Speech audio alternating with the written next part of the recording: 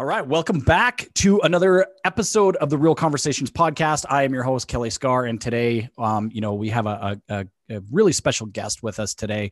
I'm actually firing up the podcast here for the first time in a couple of months. I was, took a little bit of a layoff. I got right into it, 6 episodes deep, like right through the middle of COVID, because, we really didn't have much else to do. So I was getting into all these really great conversations and, all of a sudden, life just got busy. Business started to pick back up, and I decided, well, let's jump back into this whole podcast thing again. Kind of going in towards the end of the year. So I wouldn't say it's like seasons, but how they've gotten on TV and stuff like that. Season 1, season 2, but 6 episodes in, a little bit of a break. Now we're going into episode 7. Today we've got a really great guest, local agent to the Calgary market. He's actually based out of Okotoks as well. His name is Robin Shidlowski. It's Shidlowski, right?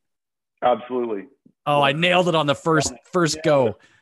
Awesome. So we've got Robin Shidlowski. You were in construction prior to being in real estate? Yep.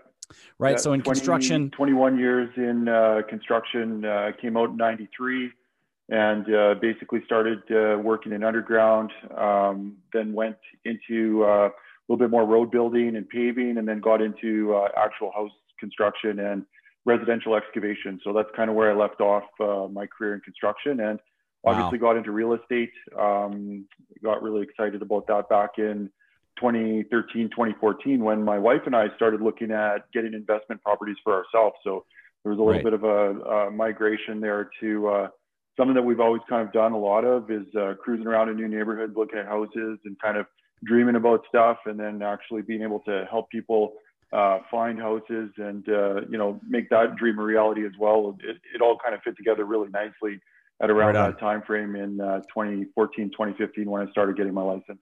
So you've got a really wide-ranging construction background, wanted to get out of the daily grind of construction and getting your hands dirty. And, I was in construction as well. I was a welder, people know that. I got into the fabrication side of things, got out of, having to go out to the field and set up buildings and stuff like that. And I wound up in a shop, spinning vessels and pipe and stuff like that, and, doing B pressure stuff. So a lot of that was pretty mind-numbing. The fabrication side is where what I really loved and really excelled at, because I got to use my brain power. Right. And so I think we exited our respective trades for pretty much the same reason. And that was, we wanted just a different lifestyle, I think. Right. That was definitely what it was for me. So you made this migration from, building houses to actually now selling houses. Right. So why don't we just back up just a quick second here? Where are you from? When did you come to Alberta? Did you move straight to Calgary? Did you go to Okotoks? Like, what was the migration? What did that look like there?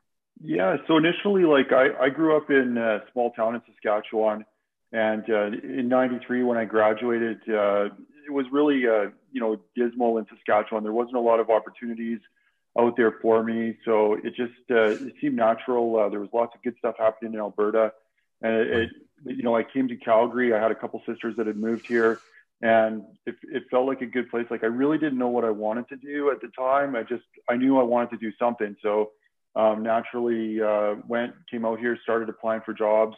It was an interesting story because I wasn't finding anything. Like, I had applied from anything from vacuum cleaner salesman to pumping gas, and I hadn't heard anything back. It was like, I think it was a bit of a tough time here too. And I'd actually packed all my stuff in my car and was leaving.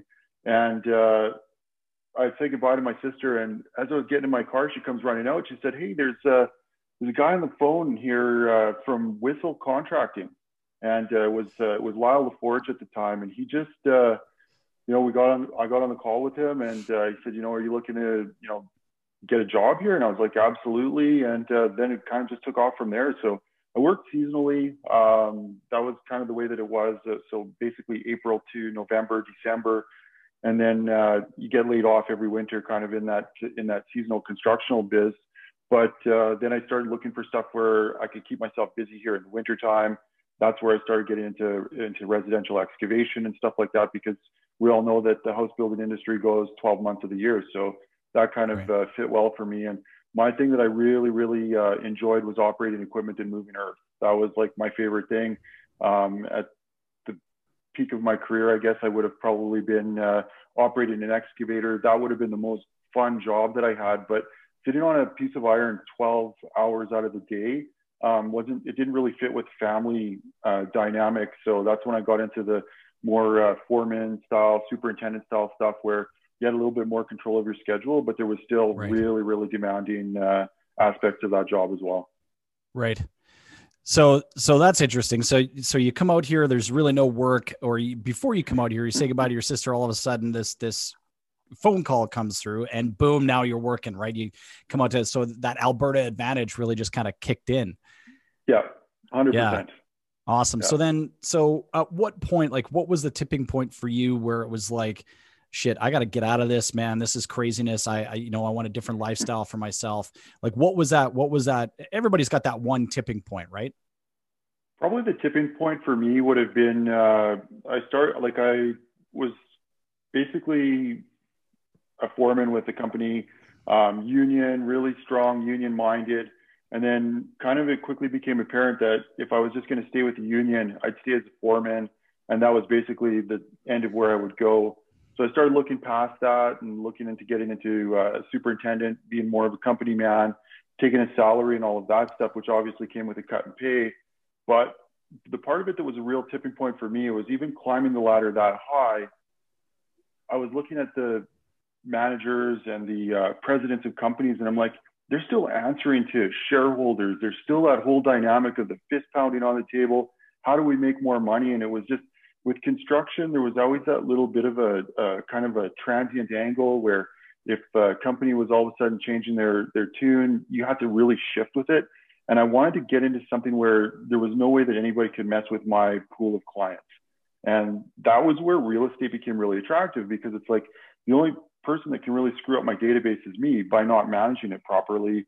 And I think that was the real attraction to real estate. It was that, how do I create a business for myself that I'm in 100% control of? Nobody else is going to say like, yeah, you know what, this division is not making money, so we're going to make this shift. And I'm constantly on the fly. Real estate, obviously you got to stay current and you got to stay on the fly, but it's my own, like I'm in it for me kind of a thing. And I'm in control of my own destiny with it. Work as hard as you want, make as much money as you want. That was the real attraction to real estate for me.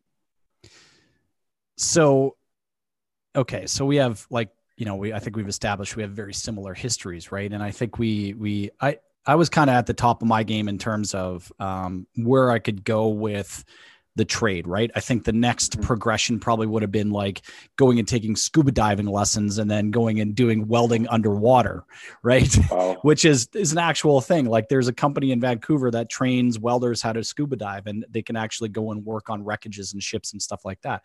That wasn't really something that I wanted to do, right? And so I kind of probably not for your health either. No, I hear that takes like years off of your life expectancy. No, yeah, absolutely. So it wasn't really something that I was very interested in doing. So it was like, okay, well, what's my natural next progression? What do I think I can really excel at? That said, I was an employee my entire life. I started working when I was 11 years old. I was, delivering papers as an 11-year-old kid, riding my bike through the neighborhood, throwing the papers at the front step. That progressed into getting a job with my dad had a, what do you call it? A vehicle detailing company. So I worked there, and then, I wound up working at the hot dog stand in the mall, and then wound up working at, at the Zellers in another mall. And, it just kind of progressed. So I've always been an employee, but I've always had this kind of mindset of, within my job, I feel like I can be more efficient and I can do things better than what they're telling me. So I'm just going to go ahead and so that's kind of where I really excelled at the employee positions. It was like, well, I was always kind of moving up because I always had these different ideas about how to do the thing that they were telling me to do, which I think really helped me moving into, shifting careers. So that said, how did you change your mindset going from an employee type mindset to an entrepreneur, self-starter, somebody that had to, you had to figure out a way to get out of bed in the morning, right? To go and do something that you really hope that you were going to excel at. So how did you shift that mindset, man? Because that definitely isn't easy. Very carefully. So, okay. and literally in getting the real estate licensing, there was a turning point. One of the companies that I was working for, they had a vision, didn't necessarily align with my vision, and that was kind of around 2014 when I really, really decided that I was going to jump in and get my real estate license. So there was, you know, a time frame where I just I was going to do both. Like I kind of merged into it. I was in a position where, like, I've always looked at construction as how do we fix problems, and that was where I was really, really successful, because it didn't matter what came at you, there was a solution. So I really quickly learned how to make connections with people that could really solve problems. Like if you had you know, a bunch of gravel coming down the road, everything kind of happened on the fly, and there was no real like, okay, well, we can just put that off till tomorrow kind of thing. It's like, no, if this doesn't happen today, we're going to lose product, we're going to lose money. So, I mean, there was that part of it that I'm not quite sure where I was really going with that whole aspect of the having yourself lined up with the right people. But what I heard in real estate a lot was people that had bad experiences, maybe that they didn't know what was they were really getting into. And so I kind of took that same approach with real estate and sort of applied that to all of my clients. And I aligned myself with people that could help them. So home inspectors, lawyers, all of that stuff. I wanted it to be a streamlined process, if that makes sense. So in starting off initially, when I say I did that very carefully, I maintained the ability to run 3 graveling crews with a busy paving company and kind of sell real estate at the same time. So I was like wearing 2 hats. I had crews that were out in the field working. I kind of started, you know, reaching out to people. It wasn't like a really loud splash where I announced to everybody that, hey, I'm selling real estate. I kind of did it. I sort of wanted to dip my toe in the water and see if that was something that I liked. So when I say carefully, it probably took me about 6 months before I really realized that I absolutely loved selling real estate, and that it was, you know, a time to move on and, you know, part ways amicably, obviously, with the company that I was working for, which was really cool, and just really launch into selling real estate. So I had to be really careful, wanted to make sure it was something that really fit for me. And then once I made that realization, it was like no looking back from there. Yeah, man, I remember. So again, similar histories, right? Like I wound up leaving. Well, I was doing it part-time. So I was like, you know, same as you sort of thing, right? I'd be on the shop floor on my BlackBerry, right? This is back in 2007. My boss would come into my booth and he'd be like, hey, what the hell are you doing? And I'd be like, get the hell out of here. I'm getting my job done. I'm on the phone, right? Leave me alone, sort of thing. Yeah. And so I did that from August of 2007 until April of 2008. So it was a little bit longer transition point for me, but, you know, ultimately I knew layoffs were coming. I knew I was on the chopping block at some point. And so, you know, I went to my wife and I just said, I'm giving my 2 weeks notice. I'm going into this full bore. And I still remember that at you know, my last day at work, that 2 week time frame ended, and I wound up getting up the next day, and I didn't have to go in at like 5 a.m, right, to my job and continue on with the same pattern. And so what I was able to do prior to that was rewire my brain to understand that there's going to be new patterns that develop, right? I have to get into the mindset of getting up, getting ready for work, and actually going physically into the office, right? And so for me, going from an employee type mindset to an entrepreneur to a self-starting type mindset, I still had to continue with the same old patterns, but now I was working for myself, right? And I knew full well that if I wasn't in the office every single day, making the calls that I needed to make and doing the things that I needed to do, that I wouldn't be making any money. And I'd wind up having to go back to that shitty job that I hated, right? And there was no goddamn way that was going to happen. Right. So was it the same kind of for you? Like once you made that transition out, were you like, okay, I'm going to start hitting the office. I'm going to how did you how did you rewire the brain? How did you reframe the pattern? And then from there, how did you start to acquire clients and actually start to turn over business where you didn't have to go back to a part-time position? There's a lot there to unpack, man. So take your time. Totally. Like early on, I'd say like after I got my license, there was definitely a period where I was like, okay, now what do I do? And that took a while, obviously. So I'd go into the brokerage, talk to other agents, different stuff like that. And I mean, I knew I had the comfort of having that salary coming in steady. So I knew that the bills were taken care of. And like when I say it took 6 months, it literally did. And it was connecting to the right people. And very early on, I kind of got involved in a team style setting where there was an individual at the brokerage that had a really good lead generating website and like basically was farming out leads. So it kind of started as a bit of a like, here, I'll send you a lead, see what happens with it. And so I was able to get a number from somebody that had inquired on a website and make a call and start that conversation. And that has its own learning curve in itself, because being able to understand that a lot of times people want to talk about, you know, their experiences and, you know, if you just get on the phone with them and start hammering them about, hey, do you want to see this? Do you want to see that? And you're not asking them the right questions. They're probably going to get turned off and they're going to look in a different direction for somebody to help guide them through the process.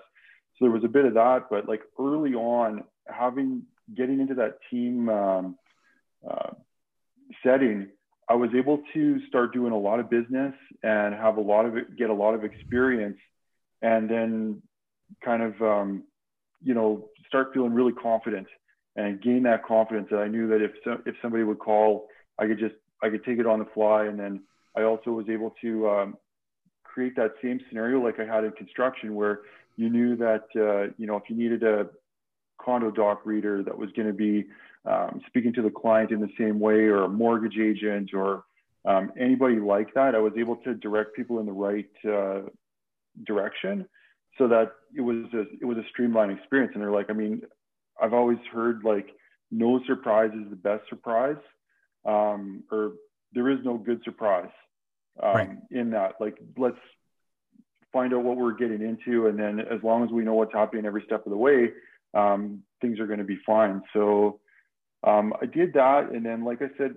about 3 years into doing a heavy volume of business, I started seeing a little bit of a gap in the business, where it was like I was always kind of looking forward but never looking back, never really looking back at past clients and all of that stuff. And I mean, you kind of hear about some of the big players from the States, the Zillows, the Amazons, that are looking at doing real estate in a different way. And I'm like, you know, that lead space can be really hard to stay current in. And I'm like, okay, there's got to be another way than just kind of like looking ahead and dealing with new business constantly. There has to be a way to create referrals, create other, you know, business from past clients and stuff like that. So I really started looking at that part of it. And that was would you say that it's fair to say that you were fairly transactional during that 3-year time frame, that you weren't looking at database management, that you weren't looking at pulling referrals and stuff? Like, you know, all of these coaches that are out there, they say like the metric is for every 100 clients in your database, you should be able to pull like 10% of the actual database in terms of deals, right? So 10 transactions out of that database, right? So you were just very transactional, get the deal done, move on to the next one, move on to the next one. Yeah. 100%. So what was, going back to a tipping point, how did you come to realize that? Because that's amazing insight to actually sit down. Like, I talk to real estate agents all the time, right? And, you know, for somebody to actually sit down and have that foresight to be able to understand that their business has become very transactional, and to go, holy shit, like, what about all these other people that I've left behind? Like, how can I help to service them further, or whatever, right? Like, however you want to look at your database management. What was it, kind of that tipping point that kind of set you off? Well, I mean, you don't want to be dependent on only one thing, right? And if it was only the leads that were coming in, what happens, say, for example, some big player goes and buys a domain, and then all of a sudden your one lead generation site is shut down. All of a sudden your volume gets cut in half. How do you keep growing? So for me, I looked at that as like, okay, that's a problem. Right. I want to be able to continue to succeed in real estate. How do I do that? So, I mean, looking at more client retention type stuff, and actually like doing an annual checkup with clients and just staying top of mind became really, really, I think that was almost would have been half of what my business projectile would have been, to look at like, okay, I want to focus 50% of my time on past clients and maybe only 50% of my time on new clients. Right. that were coming through the lead site, right? Got it. So, you know, in my day to day, instead of just waiting for the phone to go bing and then I'm off chasing somebody else in another direction, I was spending a good part of my day sending out, you know, notes, sending out hey, hello, how's it going kind of stuff, and just connecting with past clients. And then it kind of started, like, I was able to actually start to see, like, all of a sudden, hey, I'd get a call from somebody that said, hey, you know, we got your number from so and so. Would you mind helping us out? And I was like, well, that was the best feeling in the whole world. Getting a referral and then working with somebody that has already kind of got that trust based on, you know, getting your name from somebody else was so much different than just calling somebody up out of the blue and having to build that trust from scratch. It was like, now all of a sudden I'm working with somebody that's already halfway there. Yeah, I mean, go online, go on to Facebook, go on to Instagram, look at your friends list and look at how many people say, "Hey, I need a plumber ASAP. Who's got somebody that can?" Right? "Hey, I need an electrician right away. Who's got somebody they can refer?" Like they're going to someone that they know, like, and trust, that they and hopefully that person has had a good experience with that tradesperson or whatever that service provider is, right? They're going based off of the relationship that they had with that other person. And so they're going to be more than happy if they had a good experience. They're going to be more than happy to pass that along. I mean, it's the same thing with real estate. This just happened to you here not too long ago right on Facebook, right? It was like, we were talking about this the other day where it was like, well, do I continue with my Facebook business page or do I get rid of that and just focus on my personal page? And right. So like, I mean, I've had so many discussions around this, like keep the business page because you want to be able to run ads, but focus a lot more of your attention onto your business or onto your personal page because, you know, just because of that same scenario, right? If people are seeing, so what happened? Like you posting stuff about some of the deals or some of the, you know, whatever it was that was going on in your business life. And somebody reached out to you here recently and said, "Hey, it looks like you're really busy. We want to give you a shot," or whatever the conversation was. I don't want to steal the words out of your mouth. Absolutely. It was a past colleague from, I'd say probably 2013, 2014. And, you know, you create this list of friends. And I mean, Facebook's a kind of a crazy, weird space to try and, you know, show people what you do, but at the same time, it's just kind of, there are people that will consistently watch and notice, and you won't necessarily know. So you want to create this content for Facebook that, yes, I'm a busy real estate agent. Yes, I do stuff with the family, and just, you want to kind of create a story. And then, like, all of a sudden, just out of the blue, I got a messenger message from somebody that said, "Hey, you know, we're thinking about selling our house." And so we just picked up that conversation. They had been listed with another agent in the past, but it just didn't seem that they were getting the attention that they wanted.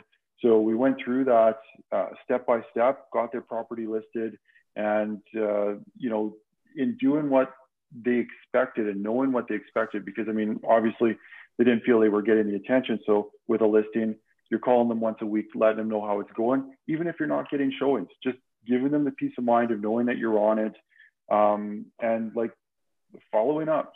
I mean, hold on a second. Are you saying communication is like the biggest key to success in this business? Is that what you're saying? I would say. Oh, that's crazy. Imagine that.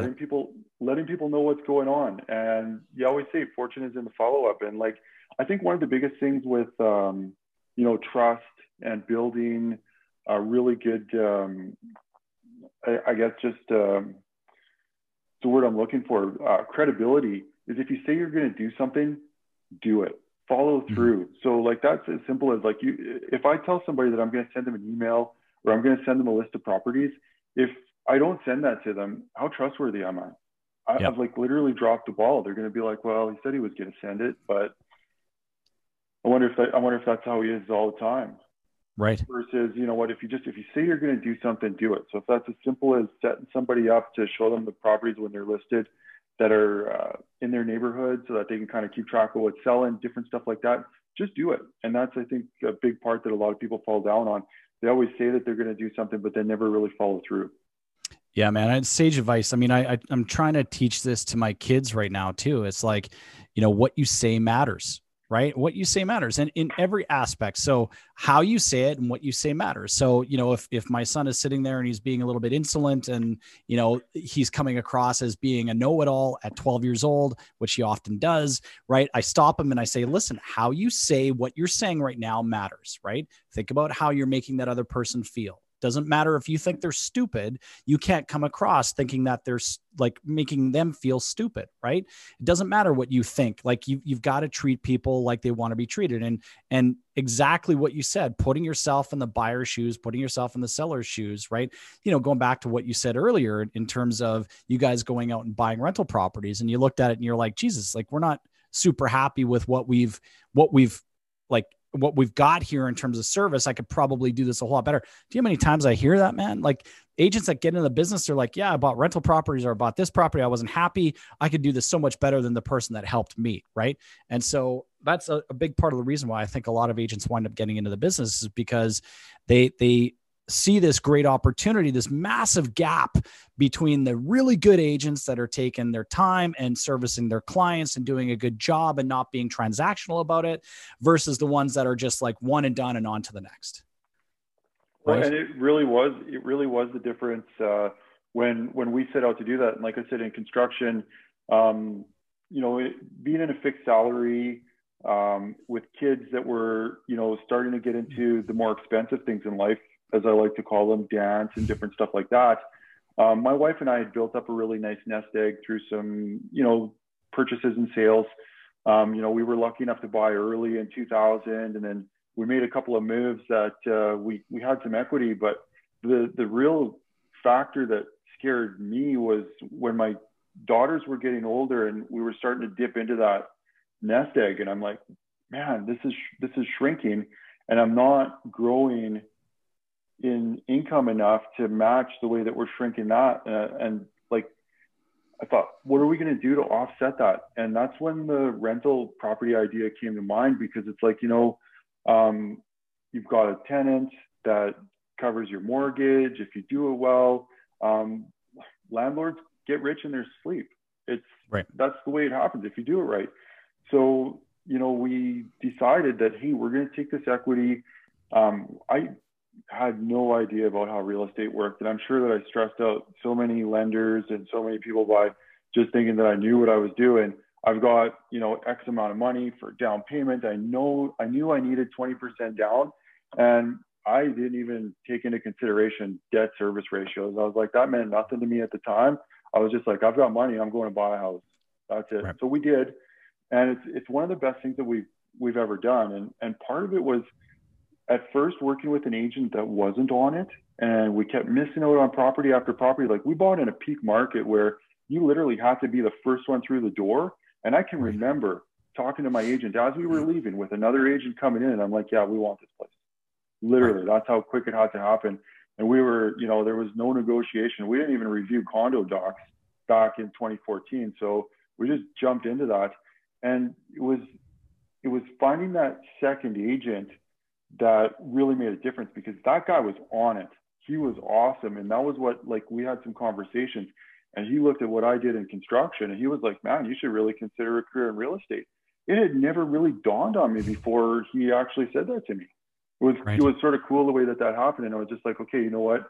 I think this could be the time. And like, I'm not a young man by any means, but like, I had always kind of anticipated that at the end of my career in construction, I may look at real estate as something that I can do after, I'm collecting a pension and all of this stuff. Man, Kelly, I got to tell you, I'm so glad that I made the switch when I did, because I'm going to have 20 or 25 years to grow a real estate business versus trying to jump into something when it's like, man, so far gone. I've looked at the learning curve that I've had to go through in switching from construction to real estate, and it's challenging. Like, there's not a moment in it where it's like you're not constantly trying to rethink, how am I going to do things better? How am I, you're looking at lists of names and you're like, okay, who's going to transact next? And you're always trying to reinvent the way that you do your business so that you can be the best. Like, that's what I love about it. I love pushing myself. And real estate, it's as rewarding as you want to make it. So 5 years in the business, you spent the last, what was it, 3 years on a team? So yeah, would have been the first 3 years would have been on a team, and then the last Okay. year and a half here I've been on my own as a single agent. And man, the reward in doing that has been fantastic. I've really Yeah. enjoyed that dynamic of it. Yeah. So, we had a conversation kind of when we were prepping for this call, and we kind of talked a little bit about the transition from being on a team and, going solo. And so, knowing what I know, there's a lot of agents will leave teams, they'll leave brokerages for one of three reasons, or potentially all three. One is, money, right? Money always becomes a factor. Number two is going to be culture, right? So it's maybe it's not the same team or the same brokerage that it was before when that person joined. And number three is going to be competition. Well, maybe you don't want to compete with my broker. Maybe you don't want to compete with my team leader, right? So Yeah. any one of those three. I've heard it said that, from other, top level brokerage owners, managers and stuff like that, that agents will typically leave when they come into crisis as well, right? And that broker, owner, manager, team leader, if they are there with that agent through that crisis, or they're seen to be accessible through that crisis, good chance that agent's going to stick around, right? Otherwise, that agent is going to wind up changing their lifestyle, changing their habits, changing their car, changing their house, right? They're going to go through all of these changes. And, one of those changes is likely going to be, exiting the team or exiting the brokerage, whatever the case is. So I'm not going to ask you why you left. I know full well that there's probably one of those three reasons, or a combination of the three. It doesn't really matter to me. What I'm interested to find out is knowing what I know about team agents. When they exit a team, they either flounder or they flourish, right? And the majority of them flounder because of the reasons why they join a team in the first place. And it's funny because the reason why they leave, the three reasons why they leave, are the same three reasons as to why they join, right? Or the two out of the three reasons as to why they join. Mm-hmm. So somewhere down the line, there becomes a disconnect.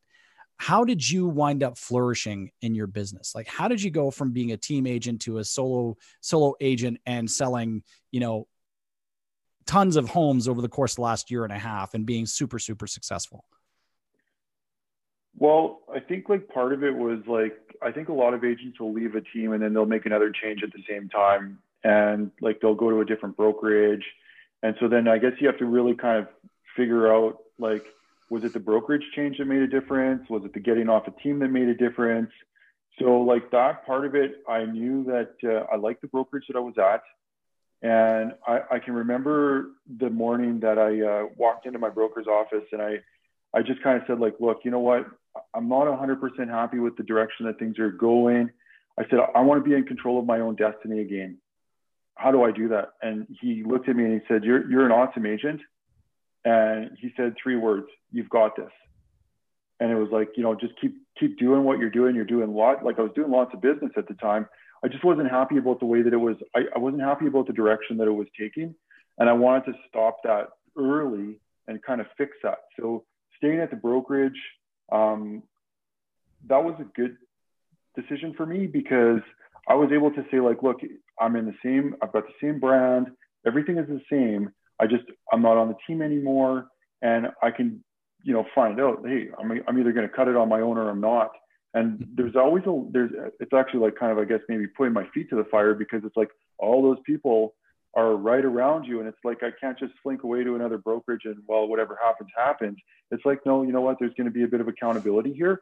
And I think that's the big part of what really made it hit home. It's like, I can rise and level up to where I'm on my own as an agent, or I'm going to fail and wither out. And then probably, maybe if that was what happened, I'd be back in construction by now, because I'd be so miserable that I wouldn't feel like going out and helping clients anymore. But I found it was quite the opposite. And like, part of having that support is really important.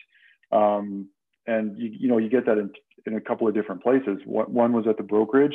The other one was at home. Like, my wife and family have been incredibly supportive of my real estate career, and they get it when the phone rings. Hey, that's how Dad makes money. So sometimes you're dropping off in the middle of family dinner, and you got to run, because, hey, if your client doesn't get into that property that just listed, they're not getting it. So, like, So what did you do in terms of lead generation? What did you do in terms of systems? What did you do in terms of follow-up? Like, there's all of these things that, like I said, agents join teams for, right? So they join teams for leads. They join teams for money because they don't typically know how to lead generate on their own, or they're deficient in certain areas. So, let's start there. Like, how did you go from having a X amount of leads coming in per month to like potentially zero amount of leads coming in per month, or the faucet got turned off to a trickle?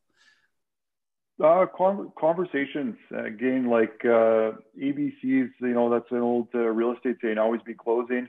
Kind of taking a different approach to that. Not always be closing, always be connecting. And that means, like, you know what? Oh, I the love phone's that. not just going to ring.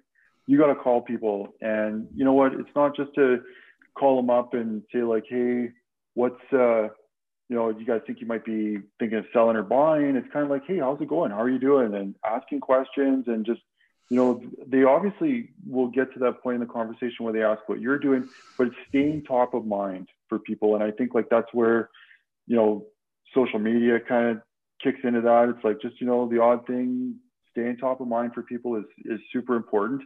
And that's where it really kind of hit.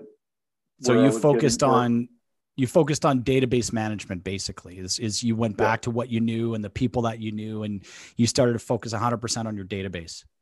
Totally. Wishing somebody a happy birthday, knowing that it was their birthday, and different stuff like that. Like, just following that and being really cognizant of what's going on with the people that I have in my sphere of influence. And then just knowing that people are going to have these conversations. Like, one of the things for me was with the investment properties, having tenants and carefully selecting tenants that were going to take awesome care of my properties, and building relationships with those tenants. Well, in just this last year, I had 2 tenants that turned into first-time home buyers, which was absolutely fantastic. Like, it kind of makes me wish I had 10 or 12 doors, and I could just keep that cycle going. I'd be like, man, this is amazing. But it's just having those conversations with people, and not just like, I mean, so many people will, they'll call the bank to find out if they can qualify for a mortgage. And it's like a yes or no answer. There's nothing else to follow up with it. So call a mortgage broker that's going to follow up, and it's actually going to see the value in taking you from point A, where it's a dream, to where it's reality. I mean, I've worked with a mortgage broker 2.5 years on some clients, and you wouldn't believe how grateful a first-time home buyer is when they were guided all that way through, like, getting their down payment, figuring out how to take care of debt. And they had like 2 points of contact through that: real estate agent and mortgage broker. Right. Literally. It's such a rewarding experience. And, I think there's so many agents that don't bother to build that relationship with a broker. And they're just like, well, check with the bank. And if you qualify, great, we'll go out looking at homes. If you don't, well, call me back when you do. Like, so I know you've taken some training around this as well, right? Maybe talk a little bit about Ninja and what Ninja Selling is. Oh, Ninja. I mean, it was an absolutely fantastic program. I think the first year, the biggest draw that I took from Ninja would have been just setting goals and connecting with people, like a couple thank you notes, affirmations, just being grateful, the frequency that you're resonating on. If you're out there, spreading a positive message, that's going to come back in some way, shape, or form. Just doing that. And I'd say my first go around with Ninja, I probably maybe only 15 or 20% of it actually sunk in. And then going around the second time, I realized, wow, there's all these other things that I can add into it at the same time. I mean, Ninja is a really great program, and it kind of teaches you how to connect with people and to do it in a manner that's going to be well received. Yeah. So for any listener that doesn't know, Ninja Selling is a book. It was written by Larry Kendall. It was a program that was created years and years and years ago. I think probably 15, 20 years ago. He owns a brokerage called The Group Inc. out of Fort Collins, Colorado. And he has taught this to his salespeople, 250 to 300 salespeople, year in and year out. And this is how they operate their business. Their average agent, I believe in that brokerage back when I took Ninja in 2012, their average agent was doing like 30 transactions a year, which, is about 4 to 5 times the average here in our market, right? I think according to NAR, it's actually closer to 10 times what the NAR average is in terms of agent actual transactions on a yearly basis. So, and a lot of these agents did this without any lead generation, like online lead generation, right? I think at the time, 8 years ago, when I took the course, it was like, well, how many of these agents actually have websites? Well, they have the company generated website that we give them, and the majority of our agents just use that.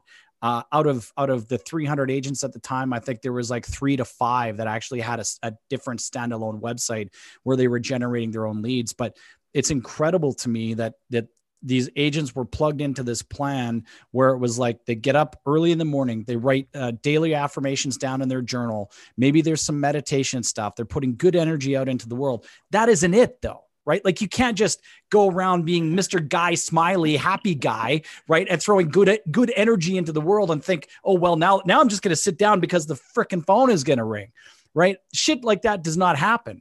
There's still work that needs to take place. Right. So what was the work that you put in? So, database follow-up, we were talking about, knowing when your clients actually had birthdays. So that tells me that you've probably got a CRM, right? Some sort of a reminder there. So what does the Ninja selling system look like for Robin on a daily basis? Well, like, say, for example, anniversaries, like every time that you have an anniversary, you enter it into your database. So somebody took possession of a home. Letting them know, hey, did you know it's been 2 years, and then doing a follow up with them, and not being scared necessarily to, our market's been kind of dwindling over the last 5 years, so that's a tough conversation for a lot of agents to call up somebody that bought a house and say like, hey, you interested to know like what your current investment would sell for in today's market? But I think that that's where again they want to know, but a lot of agents are scared to call because it's like, well, your house might be worth $20,000 or $25,000 less than what it was when you guys bought. But being able to deliver that information in a manner that like, hey, well, imagine if you guys had been just changing the perspective on it and saying like, in a different market, or if you guys were still renting, all that money that you guys would have put into your home would have gone to your landlord. So calling them up, and it's not necessarily, a lot of times people will call when there's good information to share, but I don't mind calling when there's not so good information to share either, and being that point of reference, because even if their life's changed and they were taking a move in a different direction, I still want them to reach out to me as their point of contact. So, doing that with the anniversaries, birthdays, trying to post on social media, the Ninja stuff, like the Ninja path is a very narrow path and it's hard to stay on. And I'd have to say that I've fallen off the Ninja path so many times, but it's knowing that there's a set method that you can go back to, and it doesn't matter where you fell off as long as you get back on. And you're going to fall off. Like saying that you're going to do something day in, day out for 356 days of the year, it's not going to happen. You're going to hit struggles along the way. Life is going to happen, but you're like I said, you fall off, you get back on. That's it. Like, right. If you want to succeed and get more successful, get used to failing more. Get used to, taking risks and doing different things that are outside of your comfort zone. Right. So, do you have any sort of online lead generation stuff that you're doing? Like, how are you generating leads for yourself at this point? Is it just 100% focused on database management? Website. I have a website. I thought that was one of the great things. Like when I was with the team, I didn't really care. We had a team website. That was fantastic. Part of one of the value draws with Remax was you get a website as part of your brokerage feed. So I was like, oh, this is great. I've got a nice looking website. I can direct all of my social media towards that. I can direct people to it. They can search for homes. So that's about as far as it's gone. And I think like right now I'm looking at that quite closely, and like nothing's really coming of it. And the whole lead generation space is, for me, it feels kind of scary, because to me, lead generation means like as much money as you're willing to pour at something is what you'll get out of it. And I'm pretty protective of how I'm going to invest my marketing dollars. And if it means that just spending X amount of dollars so that I can get a certain amount of leads, I want to be really, really careful about how I do that. And right. I see so many agents out there, that are trying to break into that space. And I mean, if you just focus on that, and I find more value focusing on my database, honestly. Well, there's so many vendors out there today as well, right? They're always they're trying to sell the next magic bullet, the next magic pill. It's like, what, the silver bullet to your business is generating 150 leads a month. Well, I don't know an agent alive right now that can handle 150 online leads in a month. It's just no way, right? I mean, when I was running my team, I mean, I would typically do all between 20 and 30 leads in a month, and that's the most that, a good agent can actually handle. Cause you have to understand the life of an online lead is like 6 to 12 months incubation period before you start to actually see some of that business start to turn over. Right. Whereas with a database managed type business where you're going after your sphere of influence, you're going after your past clients, you're continually fostering that conversation and that relationship, you don't have to try very hard. There isn't really a lot that all you got to do is be a human being, pick up the phone or send off an email, shoot a text, do whatever, right? Just remember that they were important to you at some point and are still important to you at this point in time, I guess is what I'm trying to say. So yeah, man, kudos to you. You're probably one of the first agents I think that I've talked to that is like, 100% database management, pulling out 30, 40, 50 transactions in a year. If we're to look at your spreadsheet and get an understanding as to where all of your deals come from, your probably repeat referral is probably somewhere in that 80th, 90th percentile. Is that fair to say? Absolutely. And like going back to what you were saying before about like how many leads can you handle? And this was one of the things that came out of Ninja for me. Those leads come in when they come in, and like part of the training being on the team was the quicker that you can respond to that lead, the more likely that they're going to react. And I'm like, okay, that's great. That's fantastic. But like what really hit me in the Ninja training was becoming an on purpose agent versus an on accident agent. And like, so on purpose isn't like, oh, you're just getting into sitting down for, family dinner or, anniversary dinner. And then all of a sudden the phone's vibrating. It's like, oh shit, I've got to respond to this lead or they're going to be on to the next thing. Right. So, that was a big part of it. I didn't see that model being something for me that could be sustainable. I wanted to build my business that my clients could expect certain things. And it's okay for one of the things that came out of it too, is it's okay to, for somebody to get voicemail. Sometimes you don't have to answer the phone every time. And like, that was one of the things that came out of the training was it's actually a really good practice to get into is when you get somebody's voicemail, being able to leave a message to them that, doesn't necessarily mean they have to call you back, just that you were thinking about them. And that's all it has to be. It doesn't have to be anything more than that. No real big call to action or anything. Hey, you just crossed my mind the other day. Thought I'd see how you were doing. Hope everything's going great. We'll chat with you soon. And just dropping that out there. It's phenomenal. And it took me a long time to figure out in this business work-life balance. And you had taught, and some people say it doesn't exist in this business. I have a tendency to disagree with that. You talked a couple of times, you mentioned a couple of times about, dropping everything or in the middle of dinner, grabbing that phone call or, a lead comes in and somebody calls me and I got to jump up in the middle of dinner and take off and go show that house or whatever. Right.